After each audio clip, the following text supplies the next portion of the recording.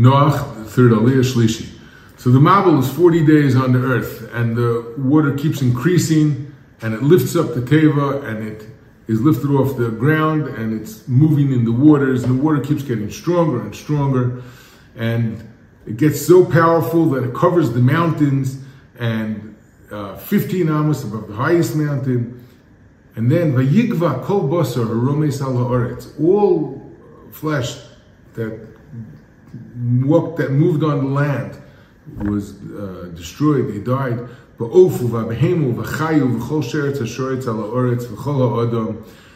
birds and the animals and the wild animals and everything that crawled and all of mankind. Anything that had life force in it, anything that was on the dry land died. The fish when it did not. Vayimach es kol yikum, as we said in the last aliyah, and all of the yikum was destroyed. Asher al pnei adama me adam ad behema, everything, the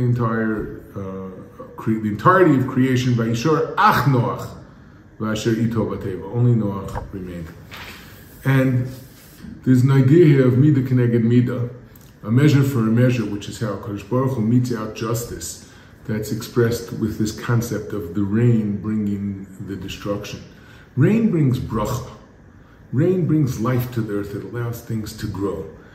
And when man got to a stage where he said, I just want more, and more, Hashem gave them more and more.